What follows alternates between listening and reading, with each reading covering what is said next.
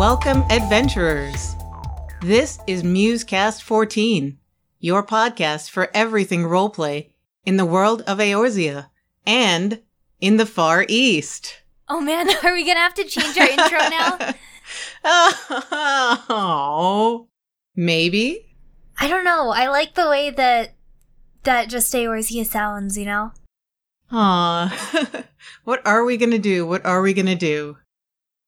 I don't know. But we're gonna cover the Far East, at least. Yes. Anyway, I'm your co-host, Remix Sakura. And I'm your co-host, Emmy. And after diving deep into Ala Mhigo, we're going to be moving across the world into the other part of Hydaelyn that we got to explore for the first time in Stormblood. That is the Far East. Hingashi, Othard, the Ruby Sea. It's a lot of places to cover. Yeah. We're thinking this is going to be another multi-part series. Yeah, it seems like it will be, just because of all the different territories that we're going to cover and, you know, all the characters that we're going to talk about later on. Yeah, and much like Ala Mhigo, the Far East has been popular with roleplayers for some time, but now there's a lot more content to work with and a lot more in-depth info. Which is great. Man, wouldn't it be nice if we got like some sort of Doman roleplayer or Far Eastern roleplayer to come on the show and talk? Are you out there? Maybe. Are you listening? So the Far East, of course, is home to the Elra, who have begun to migrate to Eorzea, as of late, largely to escape the Garlean Empire. Now, as far as the racial distribution of the Far East, I think that we see a lot of Midlanders, largely with dark hair, but you also see Hellsguard Brugadin and two new beast races, the Lupin and the Namazu. And surprisingly, they seem to have integrated into Far Eastern society and basically live among all the others. Yeah, you would think that given their appearance, they might end up being beast tribes, you know? Yeah. But just the way that they've incorporated themselves, they're walking around, they're talking to people, and they are not interacting with primarily themselves. They are talking to the Midlanders and the Alra and all these other different groups as opposed to interacting with themselves and other beast tribes. I would like to see them as beast tribes, but honestly, I don't think that they will end up being beast tribes. Yeah. I would vote for the Kojin as a future beast tribe. Yeah. Maybe the Ananta too. Kojin and Ananta I can definitely see as becoming beast tribes, especially because both of them were involved with the primal summonings in the main scenario. Yeah, they both kind of follow the established convention for beast tribes, that being that, oh, these members are good and those other guys over there are not good, and they're color-coded so you know the difference. Or they're misled in the case of the Ananta. Yeah. But just how, the blue Amalja were the good guys and the red Amalja were the bad guys. Oh, the blue Kojin are the good guys and the red are the bad. Yeah. I don't know. We could do an entire episode on just beast tribes. Maybe that's a future thing. Yeah, I think we probably will. But that just opens up even more options. Mm-hmm. If you want to roleplay a Lupin, go ahead. So it's really nice to see. And as we said, all of these different races seem to have assimilated under a single Far Eastern culture and also naming convention, which is based on the ancient Hingan language, which is analogous basically to Japanese. And that's different than what you see in Eorzea. Right, when you're in Eorzea, you end up seeing things between the races that are different. Like your Lalafell name is going to be different from your Rugadin name, which is going to be different from your Huron name. And even the city-states themselves seem to have very, very distinct cultures. Whereas there's a good amount of blending in between aspects of the different Far Eastern states. Yeah, that's very true. I would say maybe the exception being the Zala and the Steppe, who have remained largely isolated and kept their old ways. But yeah, there's a lot of Japanese names going around, but also occasionally more Chinese-sounding names in the region of Yansha. And, well, if you do fishing, you learn a lot more names of things. And I never believed people before when they said that there was a lot of lore in fish, but there actually is. Really? I need to do the fishing quest then. Yeah, earlier this week I got all my gatherers 70. Yeah, so we know from the lore book that migration of Aura specifically is fairly new to Eorzea, but we know that Aura are very, very popular in RP, both Ran and Zayla.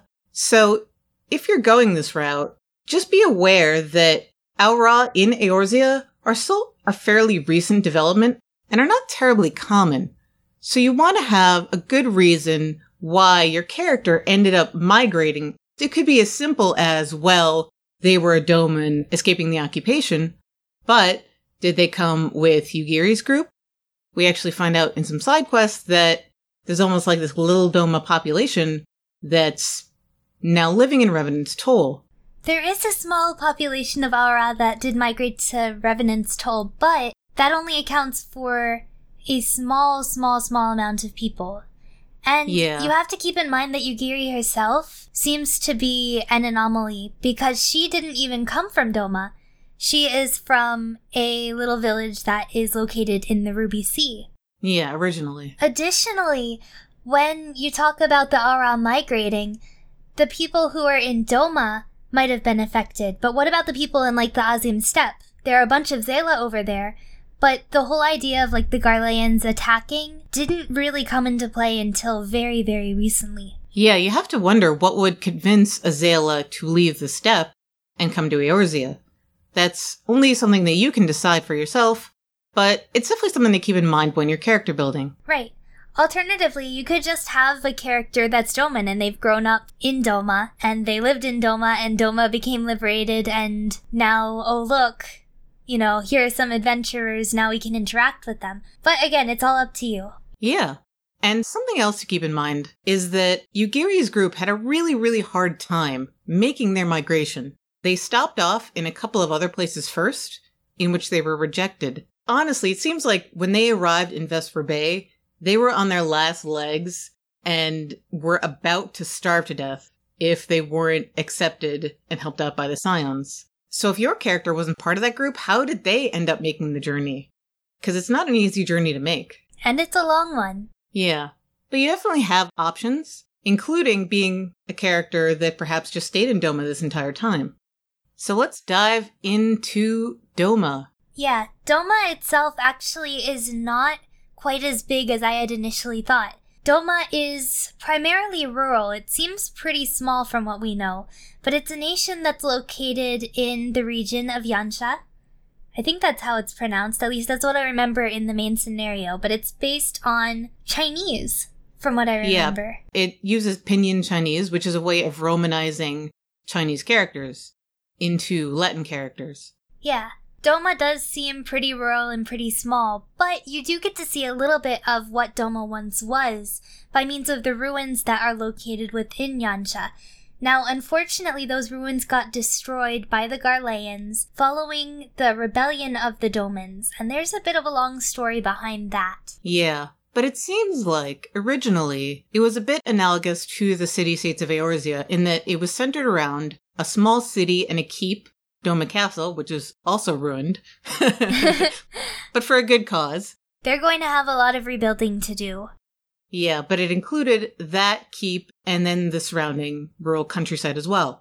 Just like, for example, Ul'dah includes the city, then also Thanalan. Or Limsa has the city, and then Lenosha as the outlying region that they pretty much control. Exactly. Now, unfortunately, Doma was under occupation by the Garleans, and it stayed that way for like 20 years. And what the Garleans decided to do is they kept the sovereign of Cayenne, who was previously leader of Doma before the Garleans came in, and they left him as a figurehead. Now, I think this might have been a mistake, because Cayenne didn't like this, a lot of the Domans didn't like this, and eventually they decided to rebel, which did not work, and as a result, Cayenne ended up dying.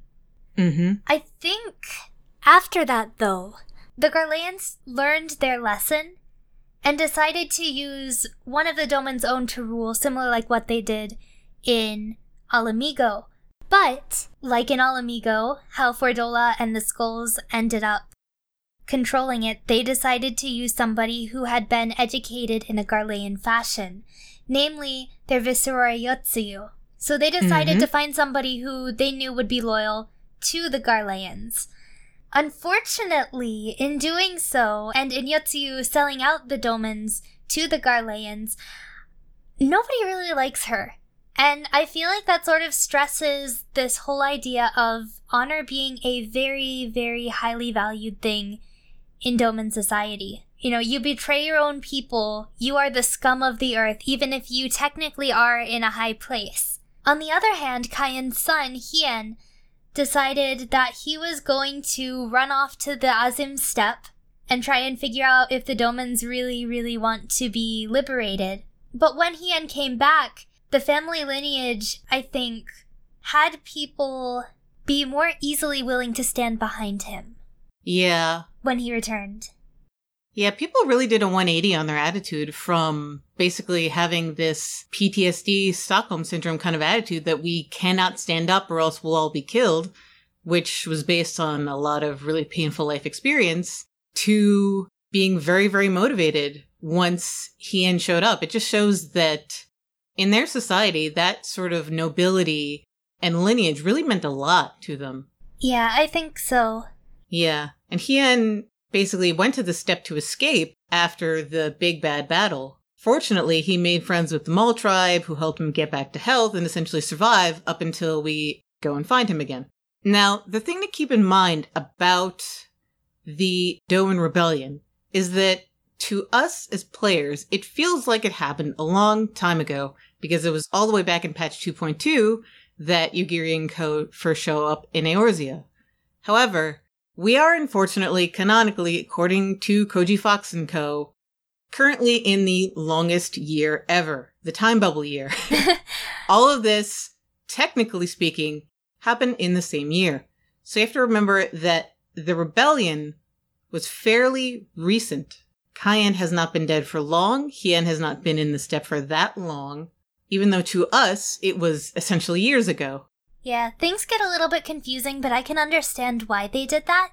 Because you end up having people who just started the game right now. They are in A Realm Reborn as of right now. And so when they go through and they encounter people who have liberated Doma, you know, it's different time frames. It makes sort of sense that it all happens pretty quickly. At the same time, you have seasonal events where, for example, the Rising celebrates the anniversary of the Calamity. And so when you are celebrating the anniversary of the Calamity, you don't want to have one person going there and being told, oh, it's been 6 years since the Calamity. And then the next person comes in, oh, it's been 5 years since the Calamity.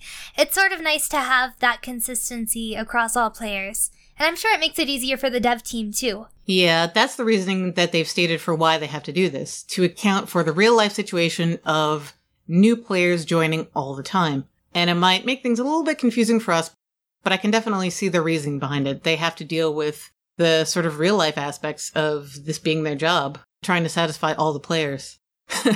Whereas we do not. But of course we wanted to turn to the lore book for a little bit more detail on Doma, and there's not a whole lot as yet, because of course it was published before we got to Stormblood, and I have the feeling that while some details were nailed down, such as the culture of the Aura and the naming conventions and a couple of place names, they wanted to keep things kind of open-ended as they were finalizing the details of the Stormblood story. I kind of think that they might have had the story all set in stone, but they just didn't want to spoil everything about where we were going and all that we would encounter. Yeah. But reviewing it again, I noticed a couple of interesting things that seem to corroborate what we know now. For example, with the Rayan, as part of Far Eastern society, they don't actually have surnames or last names or family names unless they are part of a noble or warrior class. In a lot of feudal societies, such as medieval Europe, this was also true. People didn't have last names traditionally if they were on the bottom rung of society. So if they end up acquiring them by some miracle of social mobility, which is not that common, they often get to pick their own last names. For example, when Yugiri became a ninja in service to the monarch of Doma, instead of just an average girl from the little village of Suinosato, she got to pick a name, Yugiri Mistwalker. Oh, that's pretty cool sounding, but that's not her family name. When we meet her parents, they don't seem to have any family name. Although we do see a little bit of a naming trend that might be the case. We see that Yugiri's mom has a similar syllable in her name. Where you have Yugiri, we have Yunagi is her mother. And so it could be that maybe familial patterns with syllables are a way that people are able to pass down a family name from one generation to another. You kind of see that with Dune's Folk Lalafell, actually, with Nanamo and her mother Nanasha, where the last names are based on naming conventions, or for Plains Folk Lalafell, sometimes it's even chosen by the Lalafell themselves. So these patterns of using syllables from generation to generation might be a thing that you can keep in mind when you're making your own character. Yeah, for sure. And if they do end up being, for example, a warrior, because you're an adventurer after all, keep in mind that they did often get to choose their own surnames. The trend, of course, being a little bit gendered, that men would pick kind of badass-sounding names, and women would get kind of dainty, flowery nature kind of names. But place names are also perfectly valid. You don't necessarily have to go with these gender stereotypes. I know that they might be more valid in world, but I think that you have the freedom. Just keep in mind that that's the most common socially accepted thing. Yeah, and heck, if you don't like any of those options, then you can always just name your character whatever you want, and then just figure out some kind of way where it's like the nickname that they use, or it's whatever they decide to call themselves. Maybe it's an alias to keep their real identity a secret. I know one particular character, like, people say he's a Mikote and his real name is whatever, but everybody just calls him Natsuki because he's a giant weeb and loves the Far East, and so everybody just calls him Natsuki instead. Oh, I know that kitty. Can confirm. Yeah, that was the reasoning that I sort of retroactively put in place for my main character, Natsuki, because when I started the game, I literally had zero idea about lore. I didn't know about Keeper of the Moon naming conventions. I had no idea about anything, basically. It's hard to believe that there was such a time. But I retroactively decided, yeah, he just was really fascinated with the Far East as a young adventurer. Much like another really interesting character that we know, Kagome Vulazur, who's actually an Elizan and has a real birth name that is, you know, perfectly Elizan sounding. It's Elizan sounding, but it's very unfortunate. Yeah. It's like Shit Louise if you Shadow Louise. Yeah, Shit Louise if you translate it. And, you know, obviously she did not like that name that her parents gave her. And so she became obsessed with Doma and the Far East, even if it's a very, very disillusioned vision of it. A very, very exaggerated portrayal. And she's just like, I'm gonna go give myself a Far Eastern name, so now I'm Kagome. Yeah, but that's keeping in line with the ways of the Crucible. Yeah, it's pretty extreme, but then again, they are too. So basically, bottom line, name your character whatever you want. If you want to follow lore conventions, by all means do. If you want to give them some other crazy name, you can do that too. Yeah, I like to say, do whatever you want, but have a reason for it. Yeah, I'm sure you can even explain things away, like even if you make brand name references, you could probably do something like that. Yeah. I think that lore should be a guideline, but that at the end of the day, you should do what you have the most fun with. Yeah. It's a guideline, but it's not like an absolute set in stone rule. Totally. Now, let's move on across the Ruby Sea that we got to visit at least one small part of. That's the island nation of Hingashi. Yeah, Hingashi is the region itself.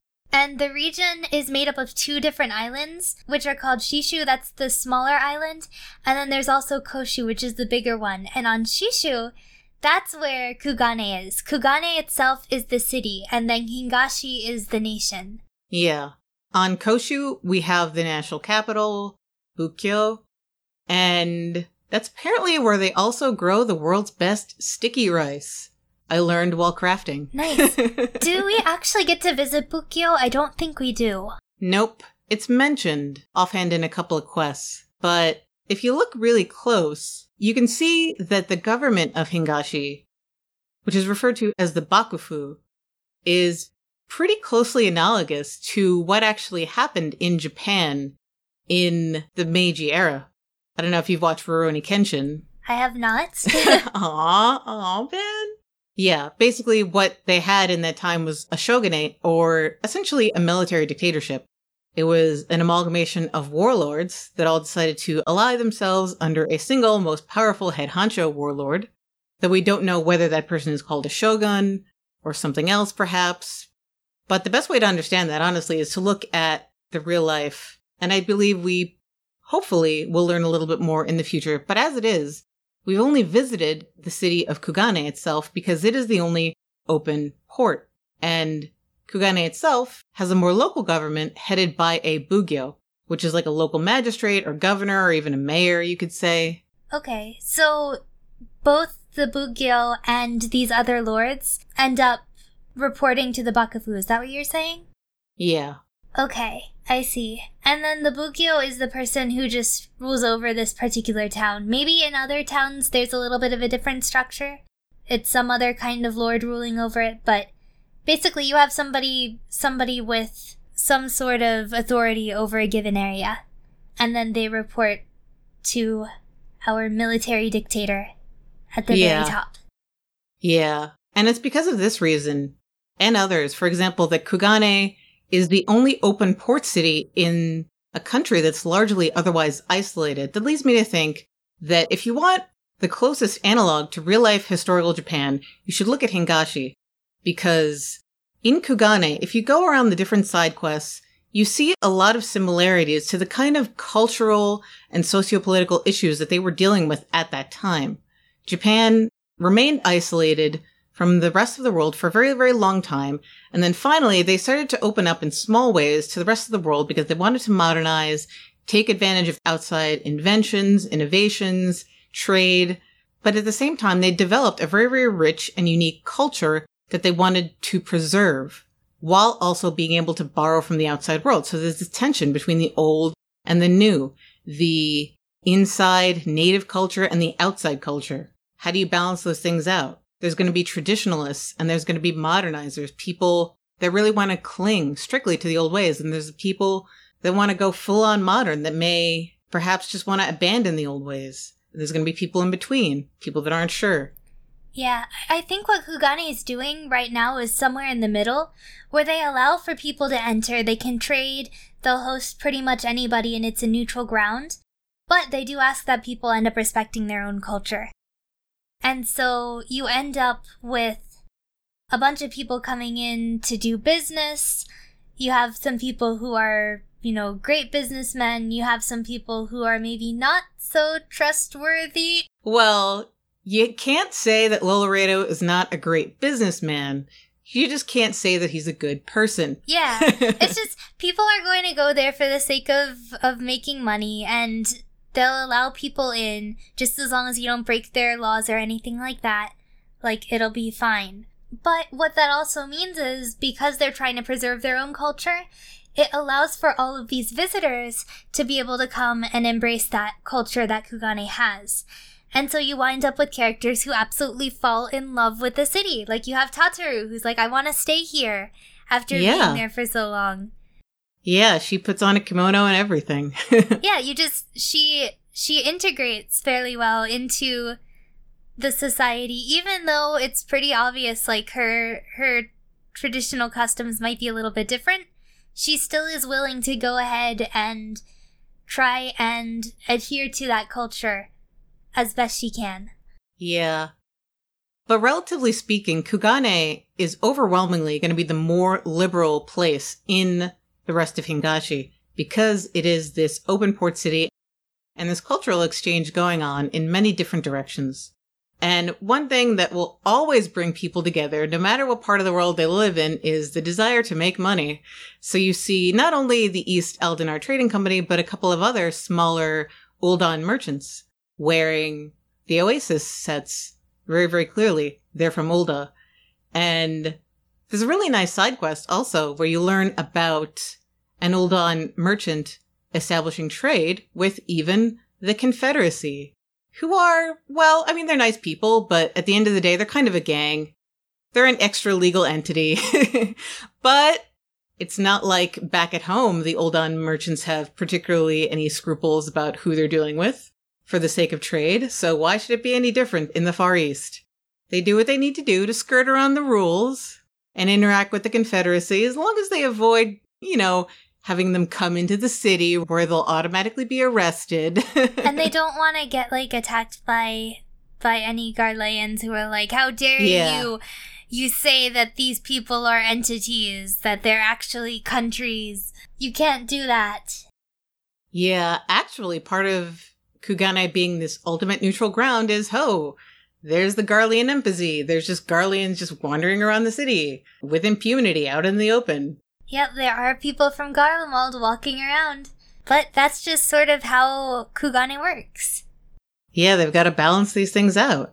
The Ruby Sea is another place that we'll get into on our next episode. Yeah, this episode seems like it's a little bit short, but that's because we have a lot of places that we wanted to cover. So we decided we would divide it up into 2 different episodes. Yeah, the Far East is a big place, and each region really deserves its own special attention. Right. So that is all for today of Doma, Hingashi, and Kugane. Yeah. I guess then that means that it's time to move into our stories for the week. It is. So every week we give an account of something that has happened within the game, in character, out of character, in RP, out of RP. It really does not matter, just because we love the game so very much. So would you like to begin, or should I this time? Well, for the most part, after I finished the main scenario, got my main class to 70, finished Omega, it was time to get back to the true endgame, which includes roleplay, and we're planning a couple of roleplay events, and my other true endgame, crafting and gathering. But also something that I've had a lot of fun with. We mentioned that new people are still joining the game every day. And I've been playing for over 3.5 years, since December 2013. Almost for the entire life of the game. But recently, I also got my real-life spouse to join me. Yay! Yeah, and we got his character onto Gilgamesh, actually, luckily, before it locked. That is very nice. I remember you were going through and you were trying to get all the main scenario and stuff done. Yeah. And he didn't use any kind of jump potion. Has done all the main scenario and all the leveling the old-fashioned way, which I'm very proud of. Well, this was his first time, wasn't it? Yeah, totally the first time. And he's just gotten to the Azim steps, so he got through things way, way faster than I did. He's much more focused, whereas I'm just like, side quests, woo, side quests. But of course, I've been doing everything I can to make his experience as much fun as possible. And I know that there's a lot of trends lately towards taking newbies and just steamrolling them through piles and piles of old content just so you can get those sweet first-timer bonuses. Oh man, those bonuses. They're nice. And I don't think that that's necessarily the best way from the newbie's perspective. For example, Alexander is a super, super fun raid series. All of the fights are really great. Story is like, but I've been taking him through every Alexander fight synced. And of course, I'll invite my free company and say, hey, we're going to do A6, A7, and it's going to be synced. And they're like, well, why are you doing it synced? And I'm like, well, because I want him to actually experience the fight as much as possible the way it was intended, because that's just fun. What fun is it to do a 2-second face roll? The Warrior of Light came in and he booped the boss's nose, and then the boss fell down and died. Yeah. That's how I see synced runs. Yeah, I mean, I had so much fun doing those fights. It's still like, A8 is still like the most fun fight I think that there ever is. And even though when you're overgeared and you sink down, the math is not gonna make it quite the same, not quite as challenging as it once was, but still, when you're new or when you're introducing a new person to the game, try to reproduce as much as possible the same fun that you had when first doing these fights. Would you have had fun if someone just steamrolled you through it? I would have laughed. Not necessarily. Yeah. It's just not fun. It's not a challenge. You don't feel like you accomplished anything. But also, I think that he's pretty lucky, because it's like, oh, I've got all this money. I've got this house. See, she just like, I make all of his gear HQ. I mean, he's really got it made. Yeah, really. He's set to go. Yeah, and of course we did the ceremony of eternal bonding, which is nice. So anytime that like he dies and needs a raise, I just teleport right over and be like, here, honey, I saved you. Aw. You're so lucky. My waifu is not nearly as kind. He says, oh, you want gear? Okay, get me mats. Yeah. So I think that's been a lot of fun. But yeah, I do think that the veteran players have somewhat of a responsibility to take care of the newbies and not just milk them for their bonuses, but to try to cater their experience based on what would be the most fun. Maybe we're not going to be doing Alexandria every week like, you and I used to do, but still, if you're only going to do it once, make it somewhat memorable. Yeah, make it feel like they've earned it. Yeah. I think that's a good idea to do, especially when somebody's working on their first character. Mm-hmm. Maybe on the alts, it's not quite as important. You can go ahead and steamroll through that. But the first time through, it's nice to take your time. Now, unfortunately, I did not take my time while I was doing some of the main scenario dungeons. Running through Alamigo, I was like, yeah, we're gonna liberate Alamigo. It's gonna be great. So we went through the Alamigo dungeon and we cleared it. It was great. We ended up fighting Shinryu after all this. Finished the main scenario, and I absolutely did love the main scenario, but I realized as I was going through during Expert Roulette, Alamigo has a lot of detail that you might not pick up on the first time. And so while I was running through the dungeon this past week, I realized that all of the NPCs that you see from right before you go in, you meet with the Alliance leaders and you talk to them and they're like, yeah, we're gonna go help out Alamigo, it's going to be great. And you go through the dungeon and you see behind all these little gates, these skirmishes that are going on. And in those skirmishes, I guess they aren't really skirmishes, they're battles, but they're smaller fights. In these smaller fights, you see people like Raoban, you see people like Alphino and Alize, you see Lys, you see, even the Order of the Twin Adder, you see Kane-senna healing, you see Melvib, you see Temple Knights.